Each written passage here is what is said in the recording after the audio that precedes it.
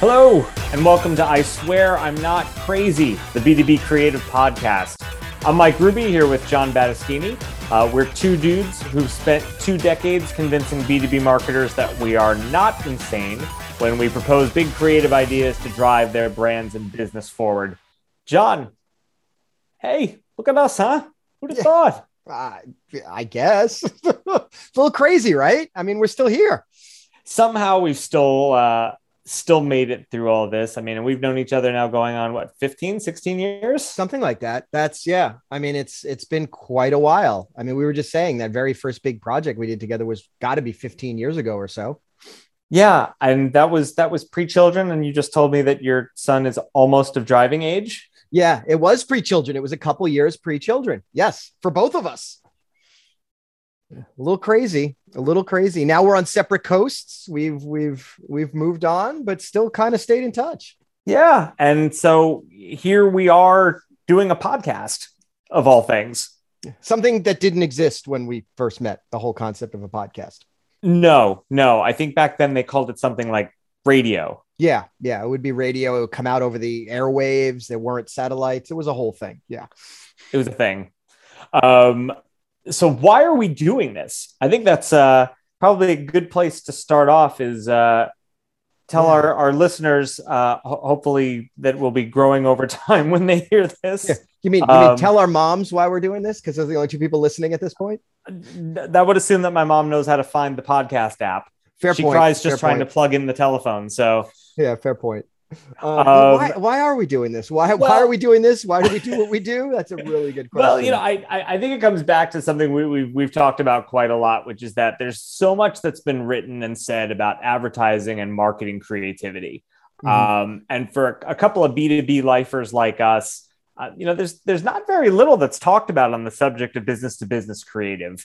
No. And, despite the bad rap that B2B often gets, I think both of us know, and really everyone knows if they're not realizing it, that B2B creative is really thrilling. It can be really fun, and perhaps more so than some elements of consumer advertising, it really has the power to impact culture and commerce. And so for you, our dear listeners, that's what this podcast is going to be all about. We're going to explore the world of B2B creativity. And so we're going to share some experiences. We're going to have some awesome guests who come from incredible agencies and in-house creative teams. And if you can't tell already, we like to keep it light. So hopefully we'll have a few laughs and maybe learn a thing or two along the way. So did I get that about right, John?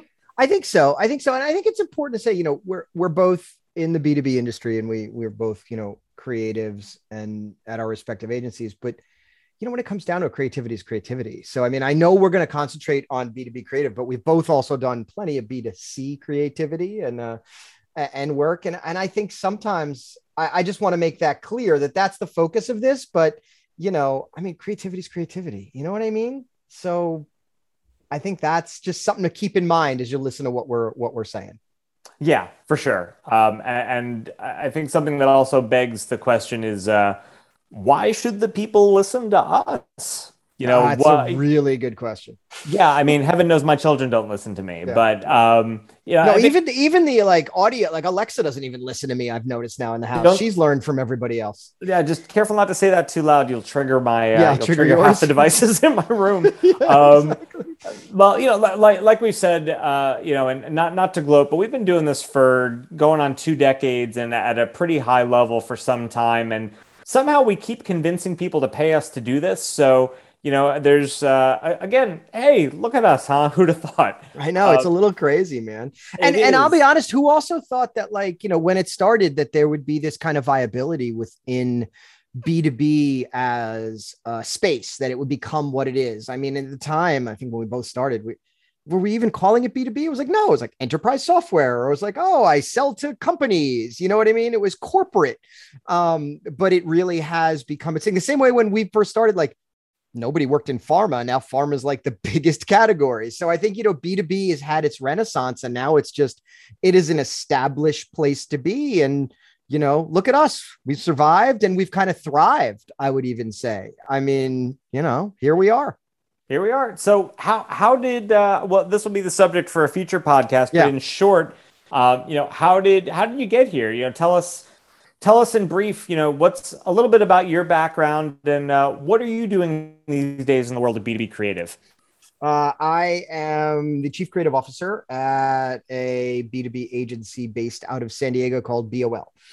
We do a lot of work in the tech space, in industrial, education type stuff as well. So it's pretty cool. I like it. A lot of digital. I mean, these days, is anything not digital? I mean, we'll talk about that on another podcast too. Like, why do you have digital if everything's digital? So we won't even go there. But, I started doing this. I'm a little older than you. So I started this earlier, but not that much earlier in B2B without even knowing it was B2B. Because I thought about that recently when I was trying to do the math, when we talked about this podcast, how long have I been doing this? And I realized at my second job, we had clients who were a publisher. And the first thing we did were ads for other businesses to advertise in the magazines. That's technically B2B, but except we didn't call it that, but that's what it was. So, I did that, but I started life as an art director, really started life in a studio. And very early in my career, when digital was on the rise, started as a digital art director and have never looked back. So, I mean, even though my age may surprise you, I have been doing digital my entire career. What about you, Mike? And how did you get here? How did I get here? And by here, we're both in our houses. So it's like, yeah, exactly. So, I've been doing this now going on 20 years. I'm, like yourself, a chief creative officer at an agency we're called Retina. We are global, but headquartered here in the San Francisco Bay Area. And although I wouldn't say that we are solely B2B, we are definitely a B2B specialist agency. We have clients that cross B2B, B2C, B2E, so education, B2G, that's government. We do a lot of work with life sciences companies, technology and Internet of Things companies, financial services, real estate, and then lots of other really interesting and obscure categories of the world for things that are there every day and you don't realize them until somebody points them out to you, which is one of the reasons I love what I get to do. And prior to that, I started my career where I met you at another B2B specialist agency in New York, and quite literally started answering the telephones and worked my way from answering the telephones to doing strategy and creative to ultimately leading creative and experience. And then spent 2 years client side running an in-house creative group at a big startup here in San Francisco called Flexport. They are revolutionizing the freight and shipping industry, and then came back to the agency side to be doing what I'm doing now. And really feel very blessed and fortunate that I've been able to find work that I really enjoy and be creative and be a part of great teams who do remarkable things. And through it all, especially in the last 2 years with the pandemic, to be able to be staying working. So if I sound like I feel very blessed, I do. And for those that are tuning in, Mike and I have been friends for years, but also we were creative partners at that agency. So that's why we said, let's do a podcast. We worked together for years. We were coming up with creative ideas together. So what if we talk about it? And that was kind of the onus, I think, for this first episode too, right, Mike? We were like, we were like, how did we, where did we begin? And not only where did we begin our careers, but where did we always begin our creative? If you want to throw in our line that we always started with. Yeah, well, I think you have mastered the segue even in our first episode. That was pretty seamless. Thanks, man. I try. Once we get sponsors, wait till you see my sponsorship segues. So if anyone's out there, I'm telling you, I'm the master of the sponsorship segue. Let me know. Fantastic. And so from there, let's start at the very beginning. A very, very good place to start, as Madame Von Trapp would say. We wanted to start with what defines great B2B creativity and how do we get to those ideas? Yeah. And, I think that it's something, the creative process, and as you said, it really feels like there's a lot of similarity, no matter what you're doing in terms of how people approach it. But there are little nuances in B2B, and I think those are the things that we want to really spend a bit of time today touching on as well, because for anybody who says that everything's exactly the same between B2B and B2C, it's not. It's not. There's a lot, but there isn't everything. So so let's dive right in with that. And I think the place to start when we talk about creativity of any kind is the most important concept in advertising and marketing, which is the concept. Yeah. Right. So, I think when we get into thinking about how we develop ideas, what exactly is a concept? How would you define it? And I think that, by the same token, what's the difference between a concept and an idea? Yeah, no, it's funny. I actually had this discussion with someone recently because we were looking at something and the team was working on something and they're like, oh, we've got a couple of concepts. And I'm like, awesome, let's talk about it. And they show me this stuff. And it was this pretty cool, like visual treatment of this thing. And then there was another like pretty cool visual treatment thing. I'm like, awesome, what's the concept? And they're like, those are the two concepts. I'm like, no, those are two different looks. What is the concept? What is the thing that sits above it that explains what it is? What is the platform that it hangs its hat on? Is the concept like, we are going to fly and then crash? Okay, maybe that's the concept. And it comes to life this way. I feel like, there a lot of people don't understand or confuse concepts and tactics, or think executions are concepts. And I feel like that's, it's this amorphous thing that's out there, this conceptual thing of what is a concept. And I'm not going to sit here and try and define it. You're better with the words, Mike. You're the writer. You could probably define it, but it's like, what's the concept? What is that message? What is that story? What is this idea behind it? And not just, hey, here's the benefit statement, just turn it into a headline. That's not a concept.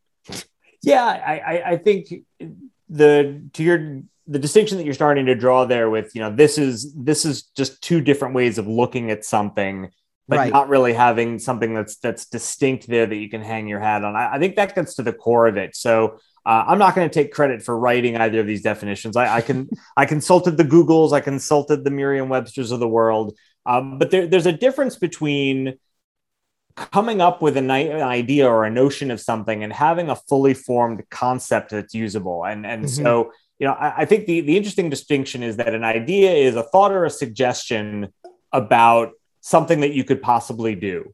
Right. So, I have an idea. We can go for dinner. Cool. We can go out for dinner. That's an idea. I mean, we actually can't because you're in California and I'm in New York, but conceptually that's a great idea. Yeah, exactly.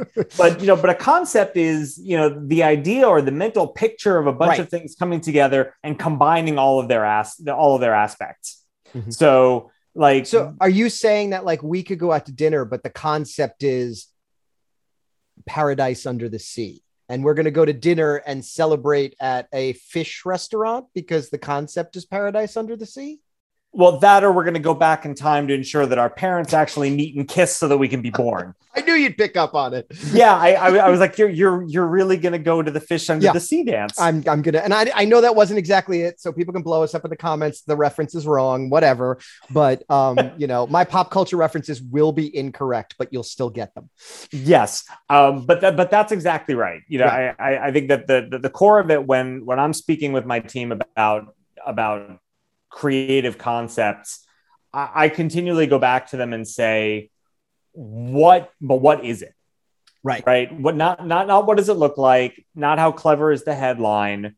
What is the core of this thing that is going to be able to support all of the work that we have to do that comes out of it? And so I have a little bit of a test that I do. And I say, like, if you can tell it, you can sell it. Mm-hmm. And I think the easiest way to be able to think about that is, and this is something, you and I being big movie fans have always talked about, is that you can describe a movie typically in a sentence or a log line, and that comes up with a concept. Yep. Like if I were to say to you, like, what is the Matrix? Yeah. Well, in one line. That is a good question. What would the concept of the Matrix be? The concept for me of the Matrix would be, let's see, it would be about, I don't know how I would describe the concept of the Matrix. How would you describe it? That we are living in a world that is entirely a computer simulation. But are we? No. Yeah. I mean, for me, it's even like, I think it's even like bigger than that, and it's kind of like the Matrix. To me, the concept behind the Matrix was like an exploration on, what is humanity. That works as well. Yeah. If I really were trying to be conceptual, and the way it comes to life is we explore life within a virtual reality world that no one knows is there, and that kind of stuff. But yeah. You're right. That's the Matrix was the execution. The concept was, something bigger. Yeah. Same thing with like, I think the concept of Toy Story is a really easy one to be able to wrap your head around. Oh, it's that movie where we're exploring friendship by seeing the world of toys that come to life when people aren't around. Yep. Or perhaps, and then as it goes along, it becomes about loss too. It's really sad. Oh my God, anyway. Toy Story is so good. My Lord. Jesus. Or maybe the greatest series of log lines and concepts ever was the series of 90s action movies that all cloned Die Hard. Mm-hmm. So so there was Die Hard, which is someone in law enforcement is able to fight crime after he's found himself in the middle of a hostage situation in a building. And then there became, see if you can name them all that follow, Die Hard on a bus. Yep, that was Speed, wasn't it? Yep, Die Hard on a boat. Oh, what was that one? Was that Speed with Jason Patric? Well, there is Speed. Keanu Reeves. There is Speed 2 with Jason Patric. Yeah, I was thinking Under Siege of Steven Seagal. Oh, that's right. I forgot about it. I thought Under Siege was on a train. That's Under Siege 2. Oh, okay. So all right. So I knew there was an Under Siege on a train. So there's also like something on a plane too. Yeah. Die Hard on a plane is Passenger 57 with Wesley Snipes. Yes. For all of you who are here to listen about B2B marketing, you're also getting a crash course in John and Mike's Netflix queue. early 90s action films. Yeah, no, it's well, I mean, someone asked me the other day how we figure something out in a business meeting, and they're like, well, how do we settle this? And I'm like, oh, that's easy. It's like, I have a bowl of glass over there. Just dip your hands in the glue and we're going to fight it out. And they're like, is that a blood sport reference? I'm like, yes, it is. Technically, that's a kickboxer reference. Oh, was that kickboxer? I couldn't remember where it came from. I just knew it was Jean-Claude Van Damme. That's all that mattered. Jean-Claude Van Damme, who, as I'm sure we'll discuss in a future episode, is one of the rock stars of the all-time greatest B2B campaigns ever. Very true. Very true. Well, it always does start with ninjas, and he's practically a ninja, right, Mike? It does. Exactly. So why is a big idea important? We hear so much now about how technology is driving marketing and advertising, and there's a lot of emphasis on speed and measurement and micro experiments and data, all of which are valid things to be interpreted and to be used. But, aside from justifying our way of life and how we make a living, why do you think big ideas and being creative, especially in a B2B context, is so incredibly important right now? Well, first of all, like you said, there's clutter everywhere you look, and you need to cut through all that. And ideas are viral. And I don't mean that in like the social media sense. I mean, ideas get in your head. They live, they breathe, they become there. It's something that if you want to be memorable, you can't just be a tactic. You have to be an idea, because it can grow. It can have a life of its own. It can have more. So if you just want to do this one thing, this one ad, and that's all you're ever going to do, you don't actually have to have an idea to be successful. If you want to be bigger than that, you need to have an idea. What's the term? Like, it needs to have legs. Is that the right term? Am I saying that right? Like, there's legs, but ideas grow. They get in your mind and they stick with you, and you remember them a few years later. You're stuck with it. That's why you need the idea. If you want resonance, you need to have an idea. You can't just be a word, if that makes any cents. Oh, I cursed. God damn it. Oh, there we go. Now it's not for kids. I'll bleep it out. Well, now we need the sound effect. And I think we need to have like the B2B swear jar. Yeah, I'll put $1 in the swear jar. Sorry. Shoot. There we go. Oh, there's number 2. No, I said shoot. Oh, that's allowed. Okay. Fair enough. Yeah. But to me, that's what it is. That's why you need an idea. I would agree. I would wholeheartedly agree. 2, I think it's really interesting, how you said that about, just the having to have that kind of stick-to-itiveness, with everything that's out there. I heard a really fascinating stat yesterday. So, you and I have been in media presentations for years, and we've heard either 5 touches equals action or 7 touches equals action, and that there's this requirement for repetition and exposure. So I was in a media presentation yesterday with one of my partners, and he said the latest research that he had uncovered was saying that with all of the media noise that's out there now, that they estimate that you need like 22 touches to equal action. Yeah, it's insane. It's insane how much chaos is out there. Yeah. So it's, so we're being bombarded with messages, thousands of marketing messages a day across a bajillion different channels.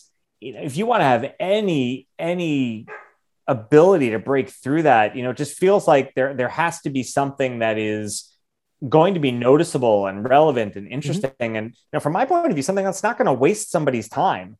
No, exactly. We don't have it. We don't have enough time to waste their time, And I love that.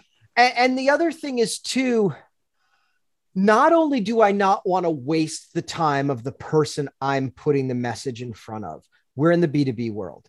There's a whole machine behind it who needs to do sales and marketing and multiple stakeholders and this. I can't waste as a creative, I can't waste their time either. So I need to have an idea that gets it across to get in front of the right person. So when the right person raises their hand, or to get the right person to raise their hand, so that I'm not filling the pipeline of the sales and marketing folks with garbage. I think that's a great point. I think the other thing with it is you got to have something that the other guys don't. For all the talk about marketing technology, the fact is that when the MarTech arms race evens out and everybody's playing with the same toys, then nobody's got a real advantage, right? 10 years ago, when marketing automation and CRM started really picking up and started to drive a lot of the digital activity, folks who got out in front started to see a real edge. Yeah. And now when everyone realizes that they have to have a tech stack, so they have to know how am I enriching my data? How am I tying my automation into my CRM? How am I looking at retargeting folks? How am I looking at my search tactics and really pulling it all together?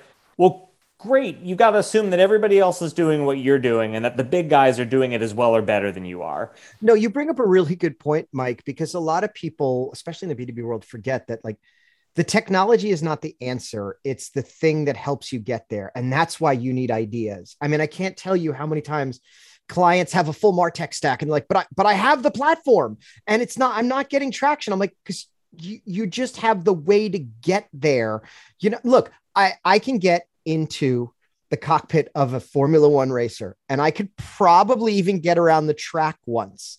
I'm not going to win a damn race, and that's where we come in with our B2B creative ideas. It's like, great, you've got your Formula One racer, you've got your tech stack, it's all figured out, you've got your attribution, you've got your stuff.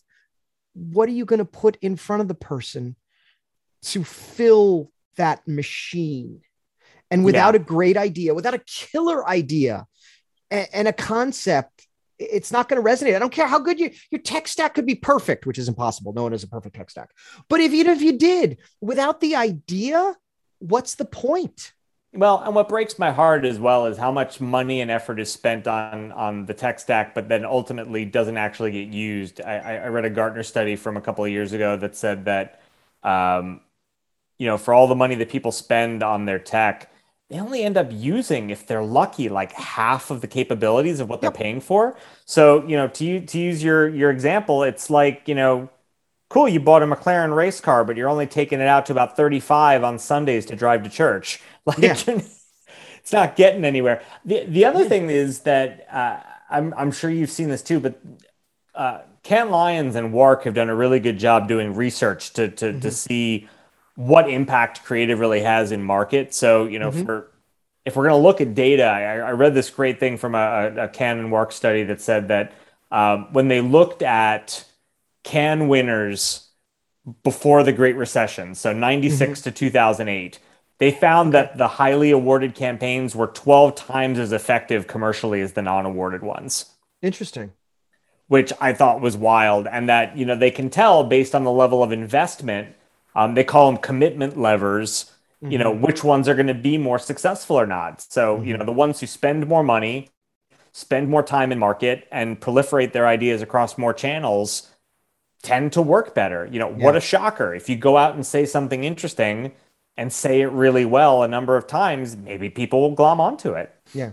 I also feel like sometimes, the reason a great idea or a concept is important in B2B is, oh, I'm going to get in trouble for saying this, dude, but so many of our clients think they are beautiful and unique snowflakes. And they really, yes, they have their own benefits. They have their own, things that are better than a competition. But at the end of the day, so many of the B2B companies are kind of the same. And a lot of decisions get made on who do you trust and who had an idea that resonated with you. Because when you start to look at different B2B brands in a spreadsheet and start checking off boxes, a lot of times, not every time, but a lot of times there is parity across the different brands. So that idea is the thing that works. And especially when we're dealing with a buying audience where the person making the decision is being influenced by someone else. The other person, that idea is what makes the guy go, dude, you know what we need? We need this thing. Go talk to the CFO and tell him we want this. And the CFO looks at the benefits of stuff like that and maybe doesn't need the idea. But without that great idea and that great concept, we're not getting that influencer audience to go talk to the person that's actually going to pull the trigger and buy the damn thing.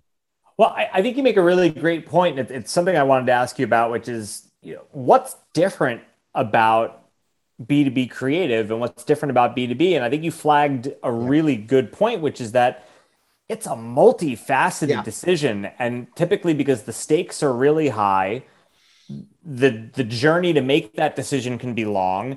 And there are lots of people involved in it. If I really get turned on to Snickers by a commercial I saw from them, I don't need the opinion of three people about whether I'm going to pick up a Snickers bar when I'm in line at the grocery store. Right. And if I buy it and it turns out that I don't like the new peanut butter flavored Snickers, I'd rather get a Reese's, then I'm out $1. Yeah. I'm not out $100,000 or $100 million, depending on what a company is paying for some major software deployment. No, and that's important too, Mike. A lot of times in our world, the user of the product is not the purchaser of the product. And a Ah, lot of times those two people don't even communicate or interact. It's like, so how do we need to tell our story in multiple ways. It would be like saying, okay, well, your kid wants that Snickers. He's got to now go convince mom to go buy that Snickers. So the thing that mom cares about for the Snicker is way different than what, Junior cares about. Junior's like, it looks delicious, I want to eat it. Mom's like, well, what's the nutritional value? And dad's just like, well, as long as it's cheap, I'll buy it. So yeah, there's the B2B of a Snickers.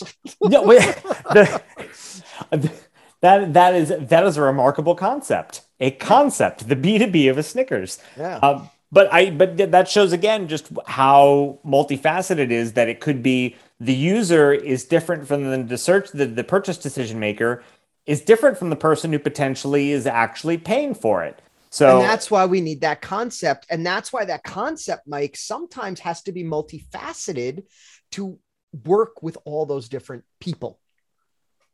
yeah, I think that's a great point. So how do you know if you have a good, strong, and viable concept for B2B? So your team brings you a bunch of ideas, or you're leading a brainstorm, or you're leading some campaign work.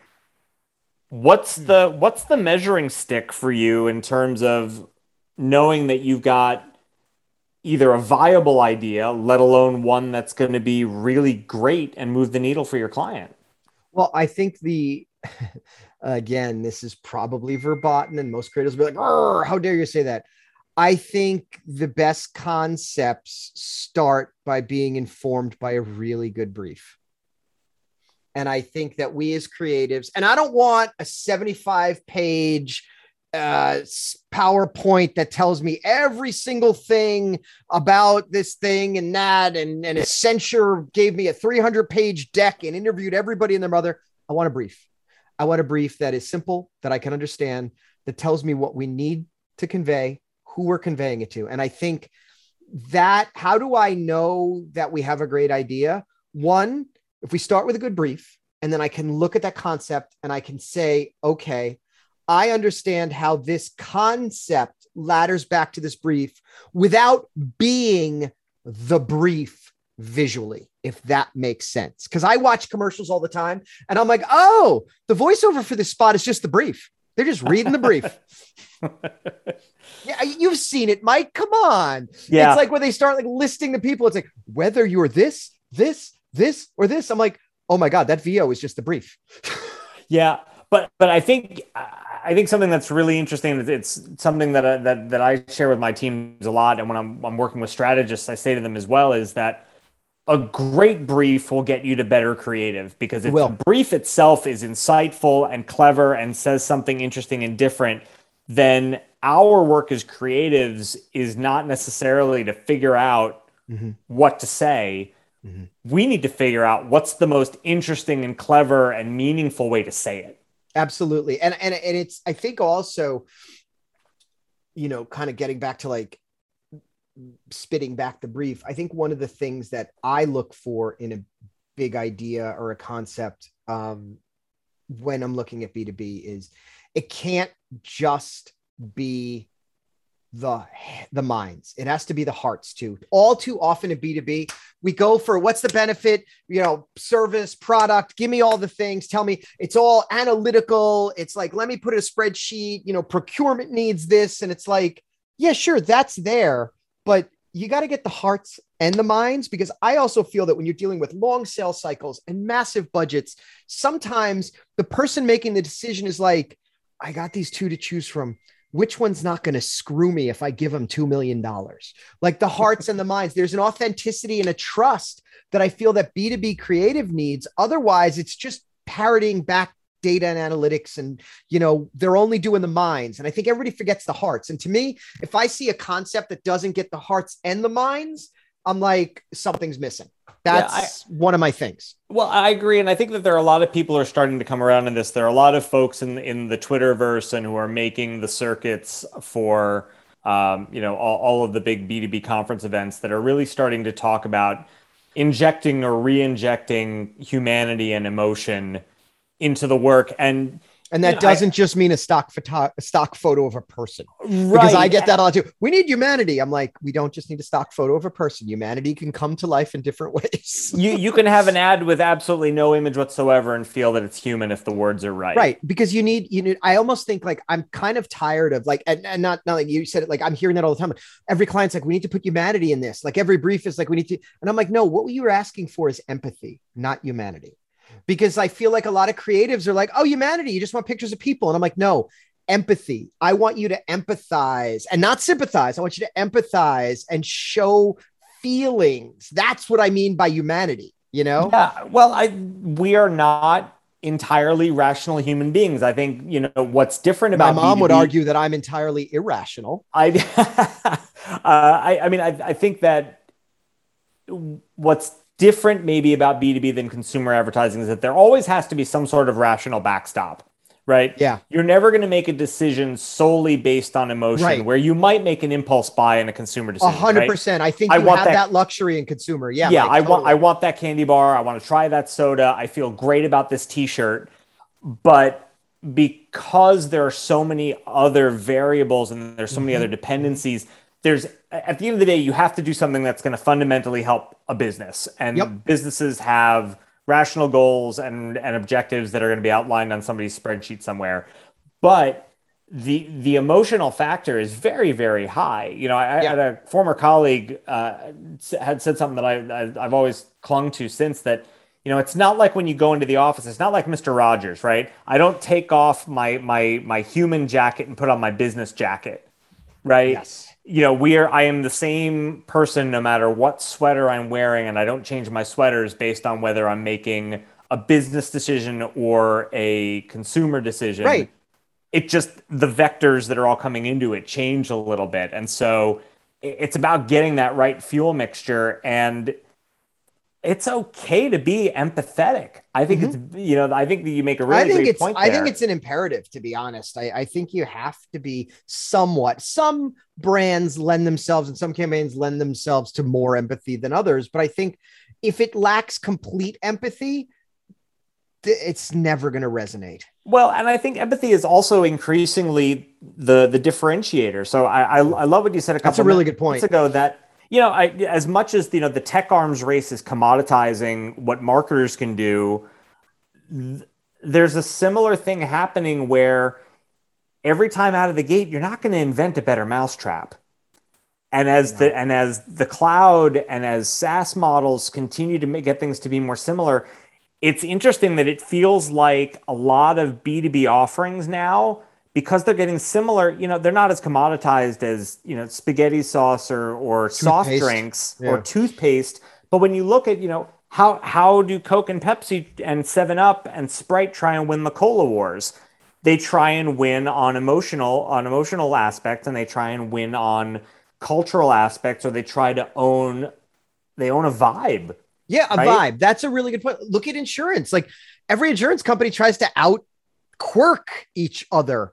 And, obviously it works. I It's, love insurance as an yeah. example. I think insurance is an amazing example. That's one where, probably, back in the day, and if you think back, 20 years ago into insurance advertising, it was very kind of schmaltzy, and everything was all about like, who are you thinking about and what's the financial implications? And like nowadays, It's like, which animal do you like better?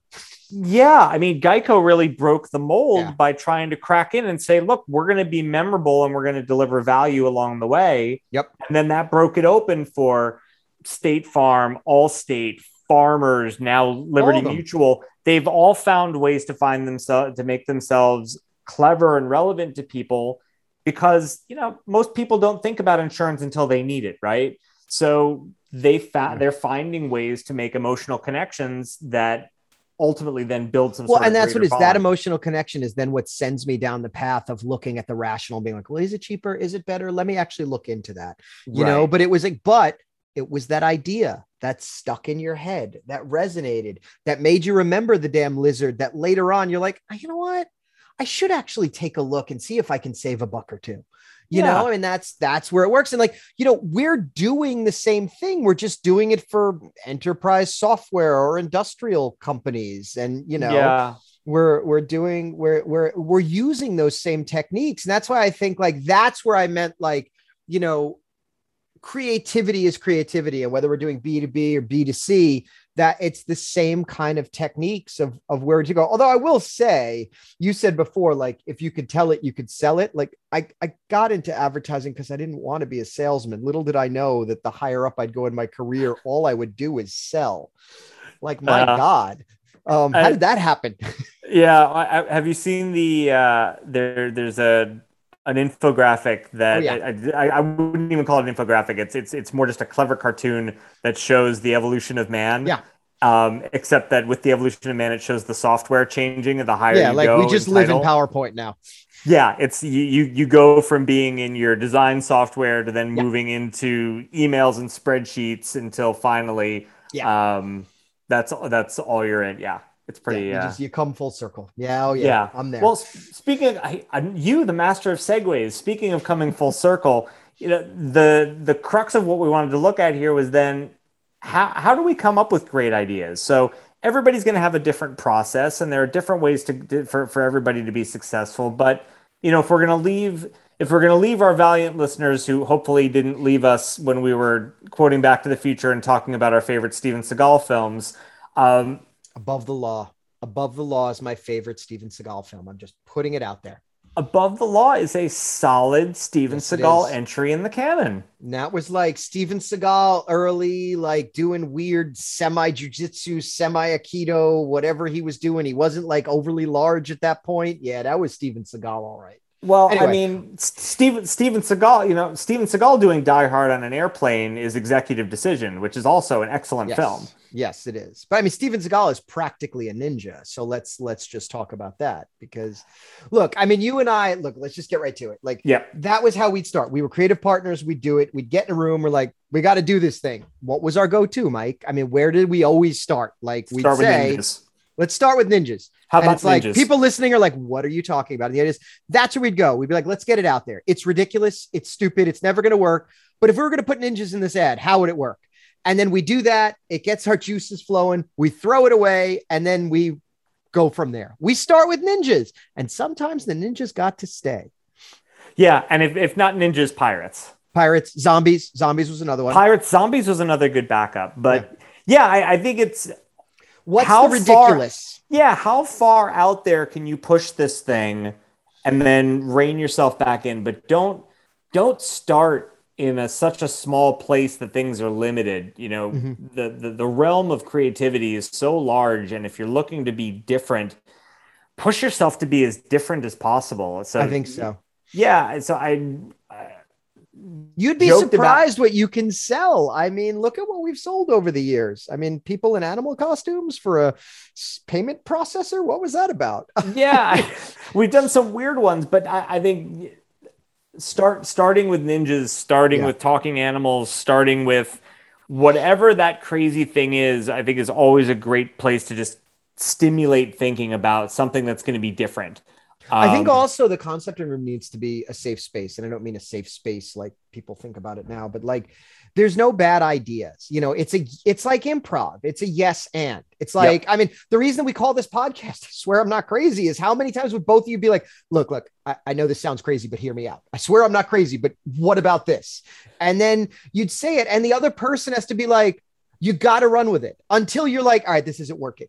I always feel like those ideas flow and they come out like, where do you get the ideas? It's like, it's yes. And then you pile on and you pile on. The four most powerful words I think in terms of coming up with ideas are yes. And so building on someone else's idea and what if, what if? I think what every concepting session I've ever been in, or any time that we've talked about work and looked to go someplace else, whenever someone gets an idea, no matter how crazy, and they may say, just as you said, look, I swear I'm not crazy, but what if there was a talking gecko because it sounds like Geico? Yeah. And the other thing you need to do too is not worry about the tactical. What happens too is we get this crazy idea and you shut it down immediately because like, oh, we don't have the budget for that. We don't do it. Doesn't matter. That's not what we're talking about because we're probably not going to do that crazy idea, but it's going to lead to something else. Don't worry about the tactics while you're doing the idea. Come up with the idea and the concept and then figure out the tactics. Don't awfulize. I love the term awfulizing. Before, the client doesn't have the money. We can't do this. We can't do that. It's like, doesn't matter. Right now, it's okay to be crazy. We'll figure out later if we can tactically execute it or not.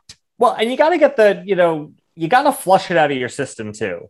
Like I'd say 9 times out of 10 working on a creative project, the stuff that you come up on the first day is garbage. Oh yeah.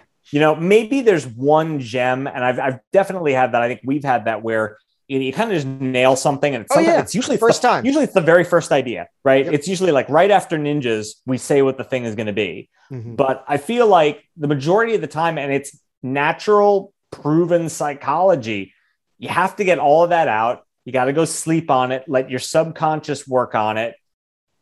Go have a snack, exercise, pick it up the next day after you've had your brain sit on it. Or sometimes I like getting a brief and then I don't touch it for 2 days. Yeah. Right. If I know that the internal is going to be at the end of the week, I take the brief. I don't do anything else with it. And then I come back to it with a little bit of pressure, knowing that I have the deadline and having let my brain just kind of ruminate. And then I see what happens and take a day to get the junk out. And then second day, refine anything that's there and add to it. And then you're ready to see what the rest of the team has. I think it's also important. And this isn't necessarily about creative, but maybe it is. I don't know. Anyway, just hear me out on this. I swear I'm not crazy. But like for people like me and you, where we are in a position, I feel like our jobs are not to have the ideas. I mean, they are and they're not. It's to make the ideas of our team better and to grow them. And I think all too often ego plays a big part of concepting. And I think you need to forget it's not your idea. It doesn't matter whose idea it is. It's the idea for the client. And as chief creative officers and as ECDs and CDs and GCDs and whatever the hell titles we all have, it's like, don't be precious and need to own the idea. The idea, if you can own the idea, it's not good enough. The idea has to be bigger than you. You know, and I feel like that's what it is. And it doesn't matter if the most junior person, like we had this thing that was a phenomenal idea for a big financial client at my last job. And it was the account person that said one thing. And we were all like, what did you just say? And they said again, I'm like, yeah, that's what it is. She's like, really? I'm like, oh yeah, that's what it is. And it's like, it doesn't matter where it comes from. And what she said eventually became something different and tactically, but it was like, you know, it's the idea. You'll know it because it's going to be bigger than you. You're not the idea. So ego has to be left aside.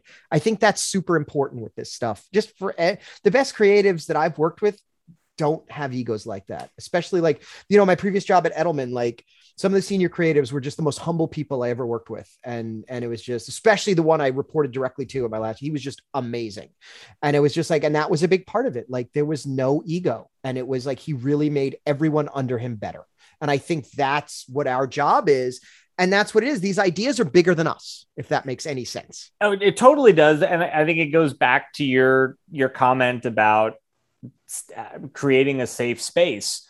It goes back to yes. And I feel like our job as creative leaders is not to say no. Our job is to say yes. Right. We have plenty of people in the agency that are going to say no. We should be the ones saying no. Well, and there are plenty of clients who are inevitably going to say no to things, and they should. Inevitably, we have to sell them one thing that they're going to go with. So we know that if we give them 3 ideas, we are going to tell them and ask them to please say no to 2 of them. So give them as many things as possible that they feel like they want to and need to say yes to. Right. And I would encourage the same thing of anyone who's developing ideas and bringing them to a creative director or bringing them to a teammate, and to creative directors who are evaluating work. Find ways to say yes. I say all the time, if you're scaring me a little bit, it's probably something good, you know, like that. That makes me a little uncomfortable in a good way. That's probably a good thing. Look, if it makes you uncomfortable in a bad way, we all know those are bad ideas. But, exactly. But a little discomfort is good. You know, that tension, great ideas have a little bit of tension in them too. So all the strategists, if any of them are listening, yes, we listen to you. Like, what is that tension point that we want to like pick at a little bit for that great idea?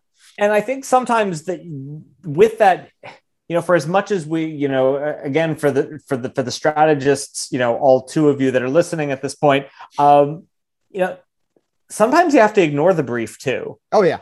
You know, I think what's really interesting is some of the best work, it fulfills the brief in that it solves the business challenge, but sometimes the answer is not providing what was asked for, right? You know, it's like when you go to a really great restaurant and you say, I think I'd really like a burger, and you describe what you want with the burger, and the chef goes, no, what you really want is a meatloaf, and you get the most amazing meatloaf you've ever eaten. And I'll give you a solid B2B example. So the State Street's Fearless Girl, the brief was not come back to us with a bronze statue that's going to, you know, challenge the national culture and become a fixture as a tourist attraction for people who come to New York for years to come. The brief was, we need to find a way to promote some institutional investment products that are focused on female leadership. Right. And hats off, you know, to the team at McCann that said, you don't need an ad campaign. You don't need a social campaign. You don't need an influencer campaign. You don't need a PR campaign. You need a 3-foot bronze statue of a little girl standing up to the bull on Wall Street. Yeah, you're absolutely right. And I think that's a really important thing where, you know, although I would say I'll make you a bet at the end of the day, what they did hit the brief. You know what I mean? And that's like, so what Mike is saying here, at least what I'm taking away is like, yeah, you got to start with a really good brief so you know what you're supposed to accomplish. Maybe you throw that brief away while you're coming up with ideas, but at the end of the day, you still make sure that that idea is going to satisfy at least the spirit of the brief. Yeah. Well, again, full circle moments. It's what you said earlier. It's about the concept, not the tactic. Yeah, absolutely. Absolutely. What is the concept? The concept is to get people talking. Okay. How are we going to get them talking? Then we come up with tactics that do it. What do we want to do? Conceptually, we want to change the opinion of X. Great. Maybe we do that through social. Maybe we do that through, maybe we don't do it through anything that has anything to do with advertising at all. Okay. I think that's the important thing. You just have to have an idea and not be afraid to express it. That's what I would say. Unless your creative director is a tyrant, then just find a different place to work. just that. Yeah, there's that. No, there's but that. I think it's really true. I mean, that's where it is. In our time, in our years working together, we would always do that. It's like, what is something that is so crazy and out there that they'll never go for it? And sometimes I feel like one of the people I used to work for said, let's make the box smaller. So start really big. Let's start with ninjas. And how do we make the box smaller and make the box smaller and make the box smaller until we get to like, that's it. What is that thing? And sometimes that thing is so crazy that they have to say yes. Right. Sometimes it's people in animal costumes on a soundstage in Brooklyn for 6 days. And that is a story for another episode. Yeah. But I think that's a great point to pull this one to a close and say, John, thank you. This has been super fun. I'm glad we're doing this. I'm looking forward to recording more of these and putting them out into the universe so that hopefully others can join our conversation on all things wild and wonderful about B2B creative. Yeah, as we say, this is the B2B creative podcast where we probably only spent about 40% of the time talking about B2B creative. So that's pretty much par for the course with us. At least we stayed on topic that much. But we had strong segues. We had good pop culture references. Yes. We only dropped one F-bomb. I did only drop one F-bomb, and we know that I'm the one that's going to curse, so I apologize. Yes. So it's, I'd say all in all that we have a solid concept here, John. I think so. But please, if you like what we're saying, please, follow our podcast, subscribe, whatever the right terminology is, depending on what I believe they say that you're supposed to smash that like button. And is that what it is? Yeah, I hear about ringing the bell and smashing the button. Yeah, don't smash anything. Nobody needs to smash anything. You can gently click. It's fine. But seriously, we're going to be doing a bunch of these. If you like what we're doing, listen. If you don't like what we're doing, don't listen. It's up to you. It's a free country. But we do hope you'll listen. And we hope you listen. And in episodes to come, as we mentioned at the outset, we're going to have other B2B creative leaders, agency leaders, in-house folks here in the U.S. alongside us, as well as some of our global colleagues stretching out into Europe and into the Great White North of Canada. And we'll be putting these out, on a fairly regular basis. So stay tuned, keep listening on in, and we swear we're not crazy. Thank you for listening. Maybe a little crazy. Thanks for listening. Bye.